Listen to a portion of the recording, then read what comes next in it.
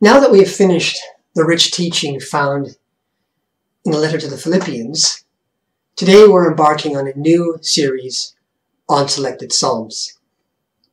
So let's pray first as we begin. Dear Heavenly Father, we thank you for the opportunity to continue to worship you this morning. We ask through your Holy Spirit that you would fill us with understanding, that we would comprehend what your text says, and that you would lead us, Lord, to worship you and to trust you as we move along in the days that are ahead. In your name, Jesus, we do pray. C.S. Lewis, in his book, Reflections on the Psalms, writes that the Psalms are poems of worship and praise offered to God that are often intended to be sung. They are the scriptural catalogue of praise for Israel and later for the church. While their primary purpose is not to teach doctrine or theology, doctrine and theology form the foundation of these songs of hymns and worship. The Psalms seek to provide a body for the emotions. They offer God-inspired ways to express the inaudible, heartfelt cries of prayer and lament, even anger and joy, as the life of faith progresses through a sinful world. We hear God's voice in every psalm as expressions of the dialogical relationship between God and his children. Harrison helpfully offers, the Psalms can therefore be said in general to comprise a divine word spoken in rather than to people. It is this record of personal and honest experience with God that continues to draw believers to the Psalms. Intensely personal and yet widely familiar, these prayers are our heritage and our example of ways to approach God within the mystery of his character, while holding to the faith that he grants to each of us. Singing praises to God, praying, giving, serving, hearing, and living God's word are all avenues through which we worship and experience God. For some of us, the Psalms speak to your very heart. They resonate within you as they give form to what you feel, as they express your thoughts and emotions, even when you struggle to find the right words. Still, for others of us, the Psalms speak to our minds as we wander along unfamiliar pathways that carry us before our Lord. In these worship songs, we see God giving us permission to cry out to him in both anguish and joy. We see through psalmic transparency as the writers struggle with the timeless issues of injustice, suffering, loneliness, anger, depression, as well as praise, worship, love, and joy. So in this sermon series on the Psalms, you are invited to step into the stream of God's worship poems, to let the words and emotions wash over you as you feel and experience God's presence in all that you are facing today and will face in days to come. Now, our first psalm in this series is Psalm 5, which tradition attributes to King David. Now, before we do anything else, let us read aloud together this psalm. Give ear to my words, O Lord. Consider my groaning. Give attention to the sound of my cry, my King and my God. For to you do I pray. O Lord, in the morning you hear my voice. In the morning I prepare a sacrifice for you and watch. For you are not a God who delights in wickedness. Evil may not dwell with you. The boastful shall not stand before your eyes. You hate all evildoers. You destroy those who speak lies. The Lord abhors the bloodthirsty and deceitful man. But I through the abundance of your steadfast love, will enter your house. I will bow down toward your holy temple in the fear of you. Lead me, O Lord, in your righteousness, because of my enemies. Make your way straight before me. For there is no truth in their mouth. Their inmost self is destruction. Their throat is an open grave. They flatter with their tongue. Make them bear their guilt, O God. Let them fall by their own counsels. Because of the abundance of their transgressions, cast them out, for they have rebelled against you. But let all who take refuge in you rejoice. Let them ever sing for joy, and spread your protection over them, that those who love your name may exult in you. For you bless the righteous, O Lord. You cover him with favor as with a shield. Amen. Now, as we approach this psalm, we can summarize how David expresses himself in this way. You will notice that there are 5 strophes or sections to this poem. 3 sections, verses 1 to 3, 7 to 8, and 11 to 12, are turning toward the Lord. And these 3 sections alternate with 2 sections that denounce the enemy in verses 4 to 6 and verses 9 to 10. So the entire psalm expresses the spirit of the cry in verse 2, where David lifts his voice before my King and my God. We can further unfold the psalm by noticing that in the first section, David expresses his deep desire that the Lord Yahweh give ear to my words. In verses 4 to 6, we hear the acknowledgement of Yahweh's abhorrence and judgment of the wicked, who are not permitted to enter his house, that is, enter into his presence. David then petitions to be granted entry into your temple, in verses 7 to 8, based solely upon God's abundant and steadfast love. To ensure that no one would enter this sacred space under false pretenses, we next hear in verses 9 to 10 the wicked indicted and a petition that the Lord Yahweh pass the guilty verdict and banish them as their punishment. Finally, in verses 11 to 12, we hear the petition and hope that those who love your name may have access to and enjoy the privileges of the temple, namely refuge, blessing, and praise in his presence. So let's see how David calls upon God to lead him in God's righteousness, even as David's opponents offer temptations to stray from God's path. Now, the psalm does not provide any specific context for David's anguish. We don't know the reason why David wrote this psalm. We can well imagine the fear and despair young David experienced when Saul sought to malign David and kill him in 1 Samuel 19. We can also imagine the deep pain David experienced when he needed to flee for his life when his oldest son Absalom seized the throne in 2 Samuel 15, which, by the way, is the context for Psalm 3.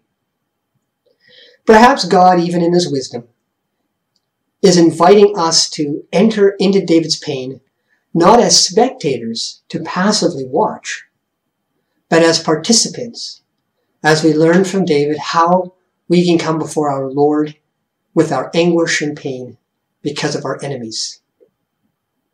In his intense need, what is the first thing that David does? Well, he reaches out to the Lord in verses 1 to 3. David begins directly with his petition to be heard. You can almost hear his anguish as he calls upon the Lord in verse 1. Give ear to my Lord, give ear to my words, O Lord. Consider my groaning. Give ear to my words is a plea for God to listen to what is being said. Give ear to my groaning is a plea for God to hear David's emotions. Sometimes our need is too deep for words, where we cannot even begin to describe how we feel. And David says, "O Lord, consider my groaning." In this case, a groan is a deep, inarticulate sound, conveying pain or despair. We know that God is familiar with such emotions in the context of prayer. Paul tells us in Romans 8:26, "Likewise, the Spirit helps us in our weakness, for we do not know what to pray for as we ought. But the Spirit himself intercedes for us with" what? "With groanings too deep for words." God understands our hearts and needs even when we cannot express them. God knew David so deeply that David could bring his words and his emotions before the Lord with the hope that God would hear. And so David continues in verse 2, where he says, "Give attention to the sound of my cry, my King and my God, for to you do I pray." Give attention. David repeats this petition, moving from calling for the Lord to hear him to asking the Lord to turn to him and pay attention. We can listen to someone without looking at them, and it can be irritating. If you're talking to someone and they're saying, yeah, okay, yep, that's fine, without looking at you. So we say, "Are you listening to me? Look at me when I talk to you." So David, in a much more humble way, says, "Give attention to the sound of my cry, my King and my God." In other words, turn, O Lord, and see my pain. Look at me. Notice David includes the phrase, "my King and my God."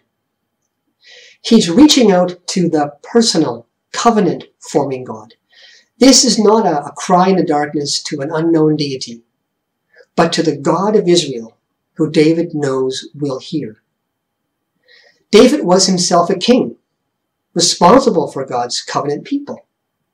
But David confesses that he is under the king, and so submits himself before God in his request for attention. And he goes on in verse 3, "O Lord, in the morning you hear my voice. In the morning I prepare a sacrifice for you and watch." In the morning is when the light of day first appears. Craig Broyles offers that possibly morning refers to the first light, which overcomes the darkness of night, symbolizing salvation, newness, and hope. It is the opportune time for God to hear the petitioner's voice. So David says, "In the morning you hear my voice." David begins his day seeking the Lord. In faith, he moves from his request to be heard to the anticipation that God will and does hear his voice. A second time he says, "In the morning I prepare a sacrifice for you and watch." Here he describes how he is approaching the Lord. I think the Hebrew just says, "In the morning I prepare." And so translators have chosen to insert an object for repair. For example, the NIV translates it as, "I lay my requests before you." The NASB chooses, "I order my prayer to you," while the ESV has it, "I prepare a sacrifice for you." Alan Ross, in his commentary, tells us that the word prepare is used in the law for laying out wood on an altar in preparation for sacrifice. And such sacrifices are accompanied with prayer. Kidner also adds that "in the morning" suggests that David is referring to the daily sacrifice, which supports the ESV translation. "In the morning you hear my voice," David says, "as I prepare a sacrifice for you at the temple or sanctuary, where such sacrifices are to be offered, accompanied with prayer." So after David prepares a sacrifice and prays to the Lord, what does he do next? He waits. He waits expectantly for God's response. "I prepare a sacrifice for you and I watch." Now, watch means waiting expectantly for an answer. Browse again offers that waiting shows that worshippers, this is important, that worshippers cannot presume God's favorable hearing. Waiting shows patient anticipation in the confidence and assurance that God hears. As in keeping a vigil as one waits for an answer. So David has presented himself before the Lord, and he has approached God in sacrifice and prayer, and then waits upon the Lord's pleasure to answer. Let me ask you, when serious need arises in your life, what is the first thing that you do? Is your first thought to call on God, or to try and solve things yourself? We need to train ourselves to be ever before God, praying, seeking, and waiting for Him. And notice that David did not just cry out and pray, but in verse 3, he worshipped God. Even if the Lord tarried in reply, or even if He did not give a reply, we still worship. We still lean on God because He is working out His will in many times in ways we cannot discern. After all, at times we can hardly understand ourselves, let alone God. We also know from David that God hears and answers. So we submit before God as we seek His peace. Reaching out means critically that God does hear and He does call us to seek Him. So we can submit to His peace, which we just recently encountered in Philippians 4, verses 6 to 7, which says, "Be anxious for nothing, but in everything, by prayer and supplication with thanksgiving, let your requests be made known to God. And the peace of God, which surpasses all comprehension, will guard your hearts and minds in Christ Jesus." So as David has poured out his heart in prayer and worship, he knows that the Lord doesn't hear or admit just anyone into His presence. In verses 4 to 6, David now recounts for us those whom God admits into His presence. Who's allowed to come before God? In verses 4 to 6, David reflects that the nature of God permits no evil to dwell in His presence. Browse again tells us, the Lord is characterized and praised through a description of the kind of company He does not tolerate. Verse 4 reads, "You are not a God who delights in wickedness. Evil may not dwell with you." Now, wickedness is a quality of being evil or morally wrong. And such evil cannot dwell with God. This is intensely personal. Hence the words, "dwell with you." Evil and those who practice evil have no place with God. They cannot be with Him. And in verse 5, David amplifies this further, where he says, "The boastful shall not stand before your eyes. You hate all evildoers." Now the boastful are those who show excessive pride and self-satisfaction in their achievements, possessions, and abilities. And the boastful cannot even stand before His eyes, let alone dwell with God. And David continues saying, "You, that is God, hate all evildoers." Now, let's say a word about hate that's used here. We often talk about God's love. But sin and evil are so detestable that God's word says He hates evil and those who do evil. It is important to understand that hate does not refer to any kind of emotion that God has towards someone, as in, "I hate you." Rather, when the Bible says God hates something, it means that He stands covenantly opposed to it. He stands with a drawn sword in the way of sin. He does not accept it. To hate all those who do wrong or evildoers is to stand against all those who oppose God's righteous reign and rule in the world.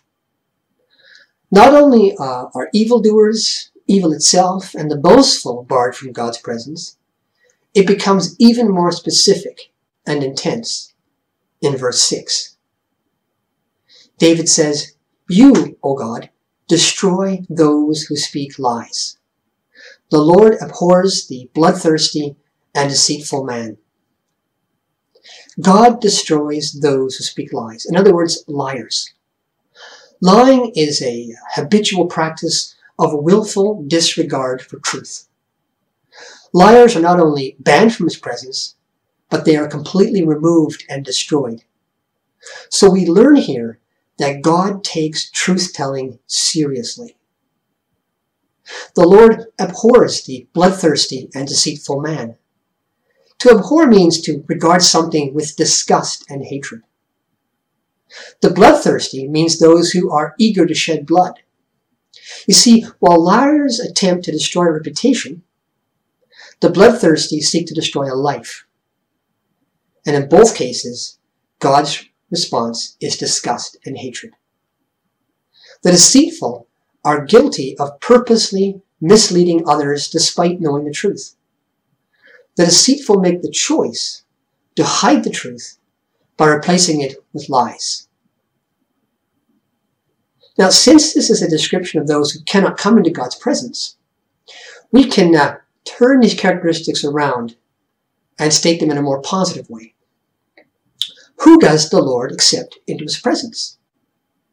Well, the Lord delights in goodness, not wickedness.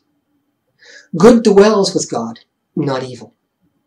The humble shall stand before God's eyes, not the boastful. God loves doers of good, not evildoers. God builds or establishes those who speak truth, but destroys liars.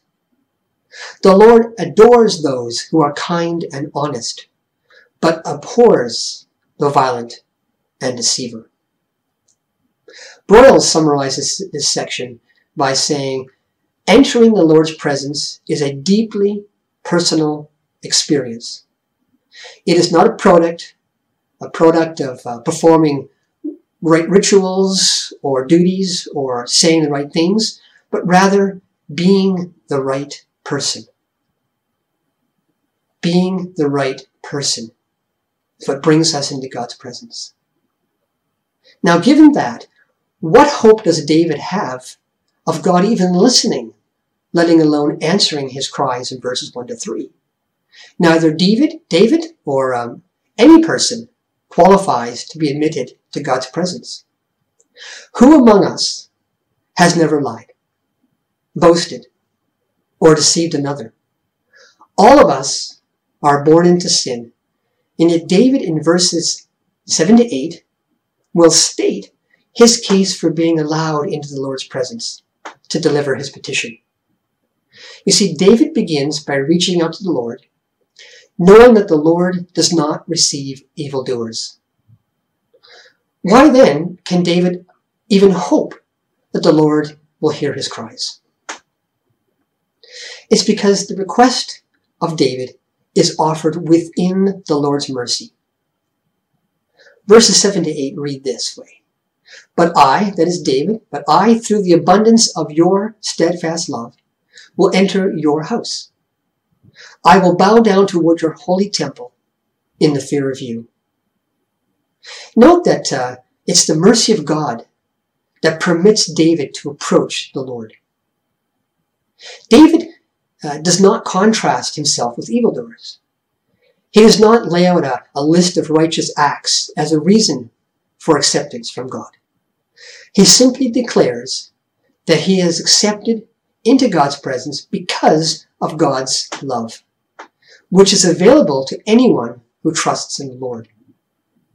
So here David in verse 7 is describing his acceptance as based upon the abundance of God's steadfast love, or chesed. Abundance means inexhaustible. Steadfast means it never wavers or changes. So David is accepted due to the inexhaustible and never-changing love of God. Now I know if we were meeting in church right now, someone would have shouted, Amen. So if you're at home watching this, go ahead and say Amen to God's abundant and steadfast love. Only those loved by God are permitted to draw near to Him. Only those loved by God are permitted to draw near to Him. In fact, the healed blind beggar lectured the Pharisees in John 9:31 with these very words. We know that God does not listen to sinners, but if anyone is a worshiper of God and does His will, God listens to him.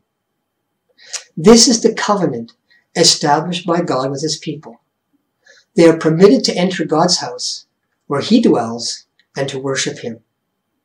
So in response to God's mercy, David now worships God in the second half of verse 7, where he says, I will bow down towards your holy temple in fear of you. David offers submission and thanksgiving before God. This is a physical act reflecting the spirit of the worshiper. Remember, our faith is not only expressed in words or song, but also expressed in our actions. He bows in fear or reverence before the Lord. As David enters the temple, prepares his sacrifice in covenant with the Lord, he now bends the knee and heart before God.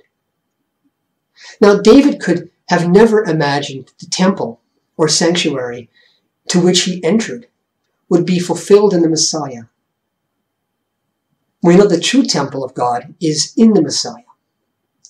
In the new covenant, we enter the temple who is the Christ, where Christ has become our sacrifice and in whom we dwell with the Lord Yahweh. In John chapter 2, Jesus reveals that He is the temple. John 2:18 begins, so the Jews said to Him, that is said to Jesus, what sign do you show us for doing these things? And Jesus answered them, destroy this temple, and in 3 days I will raise it up. The Jews then said, it's taken 46 years to build the temple, and you will raise it up in 3 days? But He was speaking about the temple of His body. Our entrance before God's presence is described in Christ in two related ways. Christ for you, our justification, and second, Christ in you, our sanctification. Christ for you. Christ's death in our place takes away the stain of verses 4 and 6 of Psalm 5.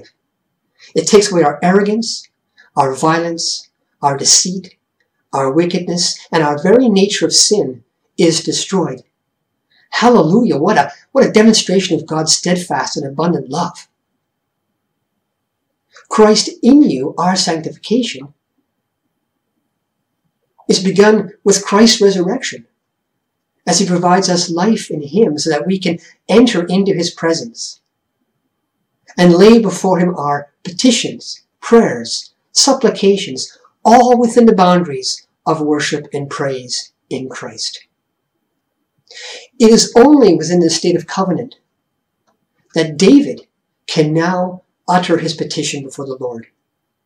And he says this in verse 8. Lead me, O Lord, in your righteousness, because of my enemies. Make your way straight before me.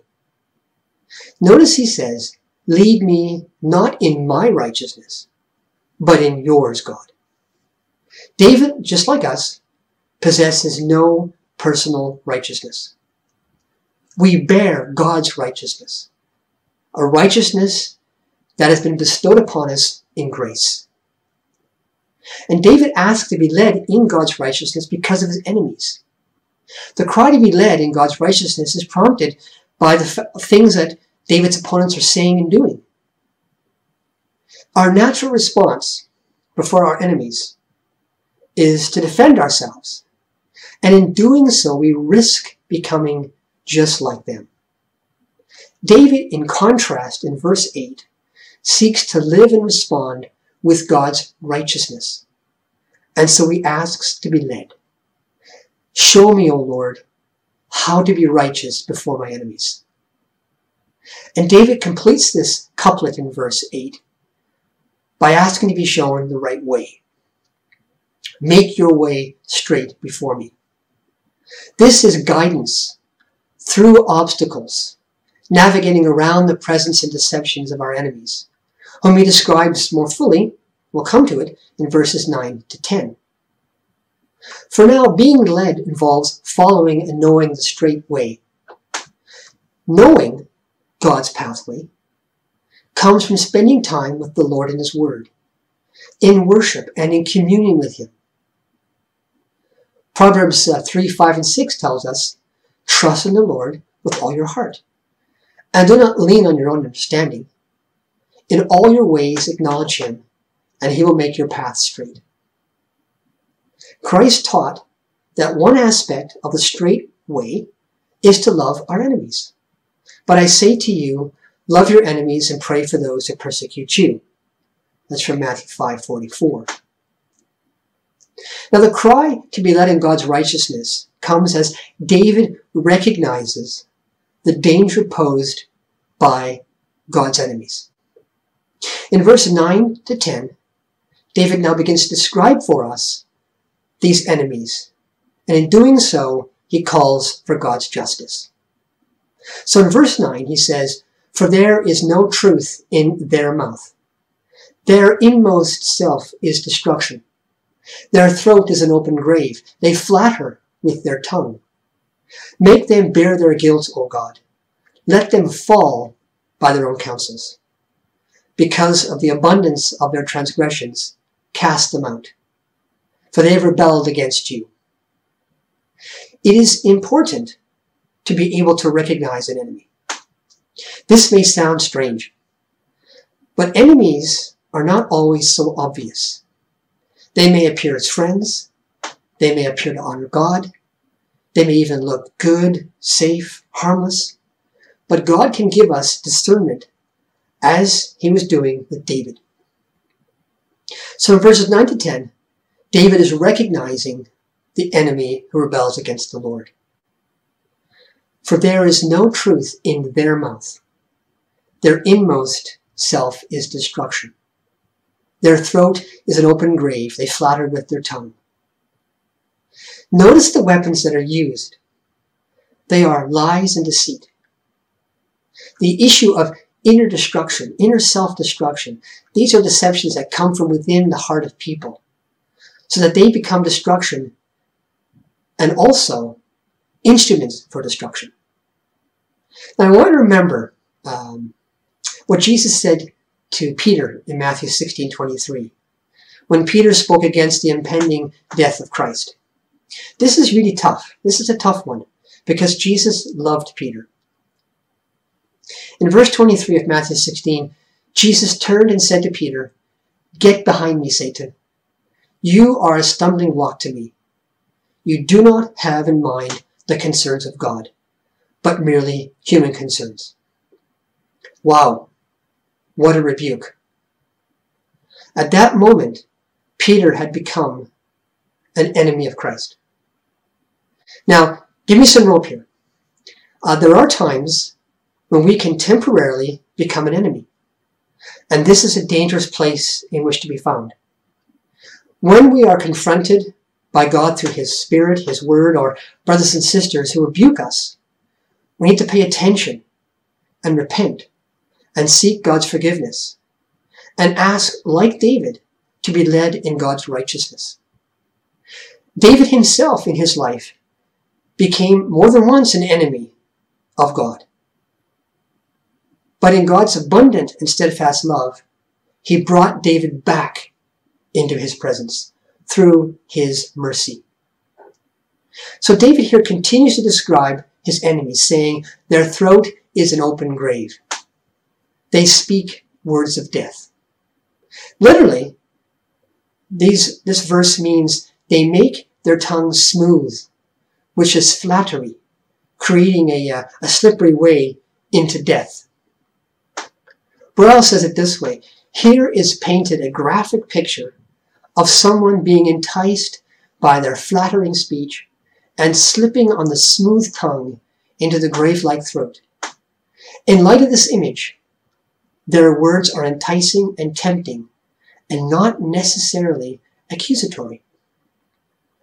After all, Paul quotes this verse in Romans 3:13 and applies it to everybody, where he says their throat is an open grave. They use their tongues to deceive. The venom of asps is under their lips. So David's enemies not only are accusing him, but more subtly seek to manipulate the righteous through temptation to depart from the ways of the Lord.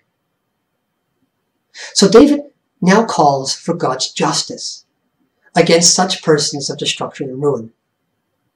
In one way, on one level, as a king, David, he is king over God's people. David is concerned that the people do not be led astray or be destroyed by those who prey not only directly on him as king, but also who prey directly on God's people. So in verse 10, David cries out to God for justice, where he says, "Make them bear their guilt, O God. Let them fall by their own counsels. Because of the abundance of their transgressions, and cast them out, for they have rebelled against you." Now, I want to pause and just say a word about imprecations or curses that we find in the Psalms. It can sound strange to our ears that the psalm writers would call for God's punishment on the wicked, when we know that Jesus told us to pray for our enemies and to love our neighbors.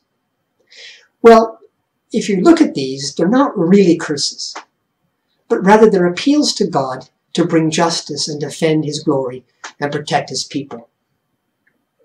All of us are aware of various atrocities and persecutions upon our brothers and sisters in the faith, as well as the needless suffering imposed by evil people and governments.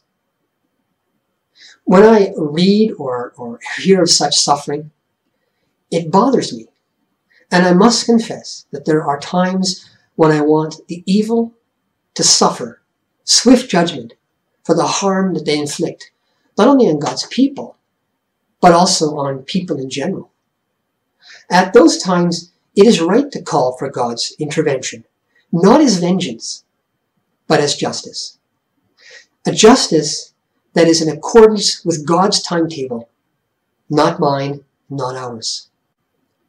We see this in Revelation 6:9-11, where John saw under the altar the souls of those who had been slain for the word of God and for the witness they had borne. They cried out with a loud voice, "O sovereign Lord, holy and true, how long before you judge and avenge our blood on those who dwell on the earth?" Then they were each given a white robe and told to rest a little longer until the number of their fellow servants and brothers should be complete, who were to be killed as they themselves had been. Justice would come, but it would come on God's timetable. So here David is doing nothing more than that. He's saying, God, make them bear their guilt. He says, let them fall by their own counsels.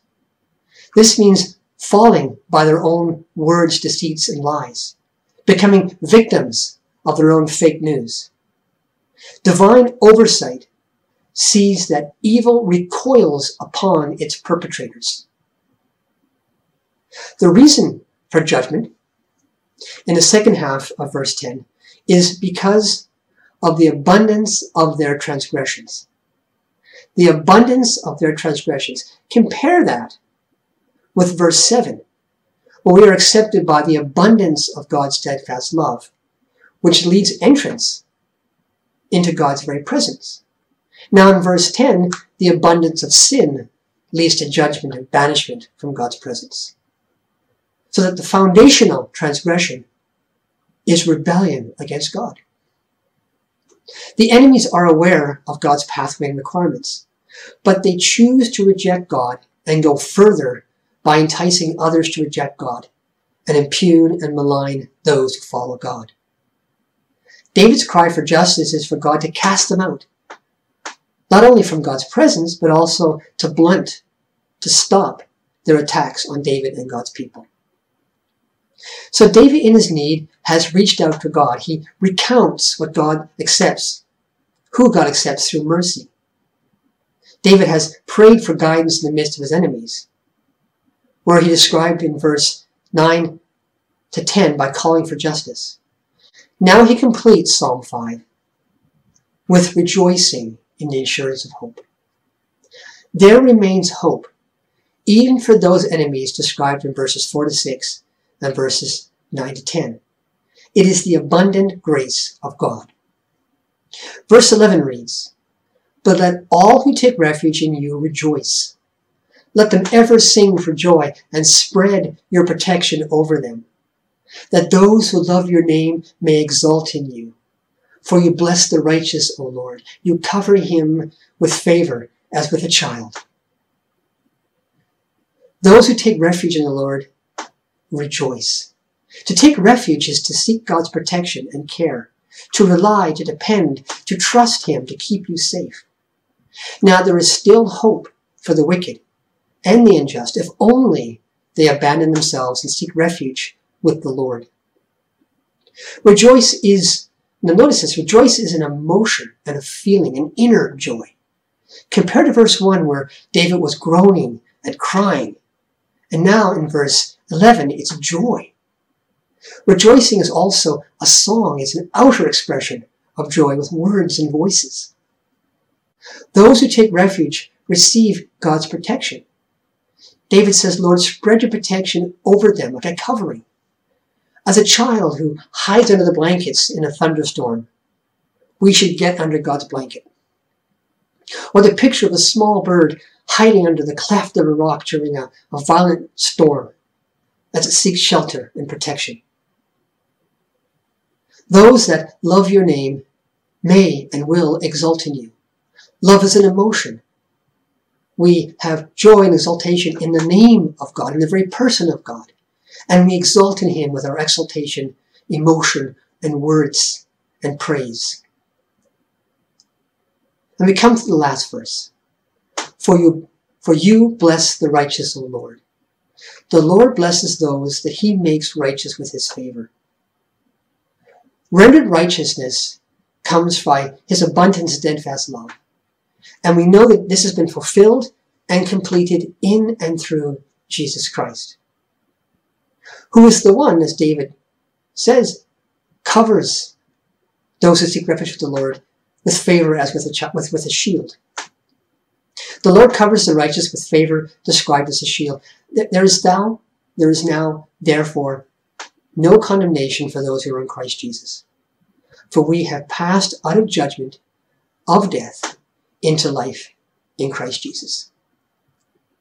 So Psalm 5 addresses those times when we find ourselves facing verbal abuse for our faith, or when others are attempting to deceive us with distortions of the gospel, or in some cases perhaps even worse, when we see attempts to harm our fellow believers who are suffering, or to take advantage of the innocent and those unaware of the enemy's ways. And when we encounter such situations, our reactions are to do this: reach out to the Lord, receive the Lord's grace, request the Lord's guidance, recognize the enemy who rebels against the Lord, and rejoice in refuge and assurance of his loving care. Now, we know that the Psalms form the lyrics to songs of worship. They fill the need for God's people to express their words, emotions, and thoughts in song and in poetry. Many times, when we are faced with struggles and situations, fears and feelings of outrage, when we see injustice in this world caused by people hurting others, words and logic do not seem to be enough. Our response to life can be deeper than mere words can express. And if you have suffered with pain and loss or witnessed such in others, then you know what I mean. As we close, I want to do something different with you this morning. I'm not going to set Psalm 5 to music, so don't worry about that. But I am going to set Psalm 5 to movement, which I'm calling the prayer posture of Psalm 5. And here's the first movement. Head downward. The psalmist begins with head turned downward in verses 1 to 3. Give ear to my words, O Lord. Consider my groaning. Hear my cry. I'm praying to you. I'm seeking you. I'm going to sacrifice to you. I'm going to wait and watch. So in response to the needs for God to hear and answer, we have our heads down, and then we move to our knees. This is what David does, where he recounts that no one can come before God unless God himself permits them through his grace. He reflects and acknowledges the requirements of God are beyond him or beyond me or beyond any of us. Only good can dwell in God and draw near to God. And repentance over not meeting God's holy and perfect standard is what's required. So we cast ourselves before God on our knees. And then, like David, after a head turning down and falling to our knees, we bow in worship and petition, as we acknowledge that it is his abundant, steadfast love through which we can enter into his presence. And David says, I bow down towards your holy temple in fear of you. So on our knees, bowing before God, we reflect God's abundant love demonstrated in the gospel of Christ. And in Christ, we're able to enter into God's presence in reverence and worship, worshiping at the very feet of Jesus, and bowing in adoration and submission, and being prayed and praying to be led in his righteousness.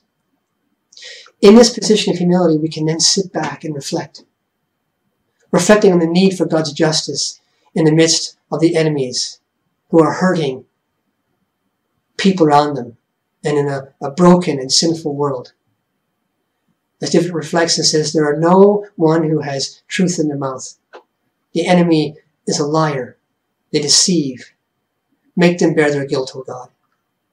So in this posture of sitting before the Lord, we call upon God's justice on unjust people, calling for their salvation, that God's mercy may too lead them from being an enemy to being a child of God. Then we can rise back to our feet, and we can say to God, but let all who take refuge in you rejoice. Let them ever sing for joy, and spread your protection over them. Because we take refuge in him, he lifts us up and protects us. This leads us into rejoicing and singing. And then finally, we can turn our head upward with open palms to receive God's blessing. For verse 12 says, for you bless the righteous, O Lord. You cover him with favor as with a shield. We are covered with his favor and his blessing like a shield.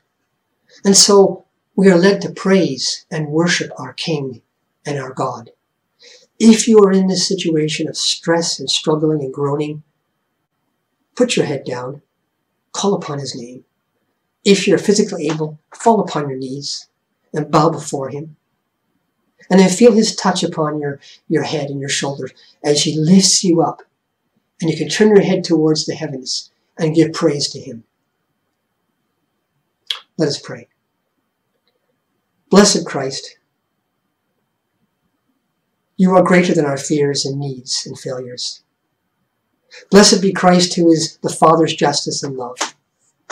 And blessed be Christ, who alone brings us into the Father's presence and fills our hearts with healing, joy, and worship. Come, let us ever bow before Christ, our Redeemer, in love. Amen.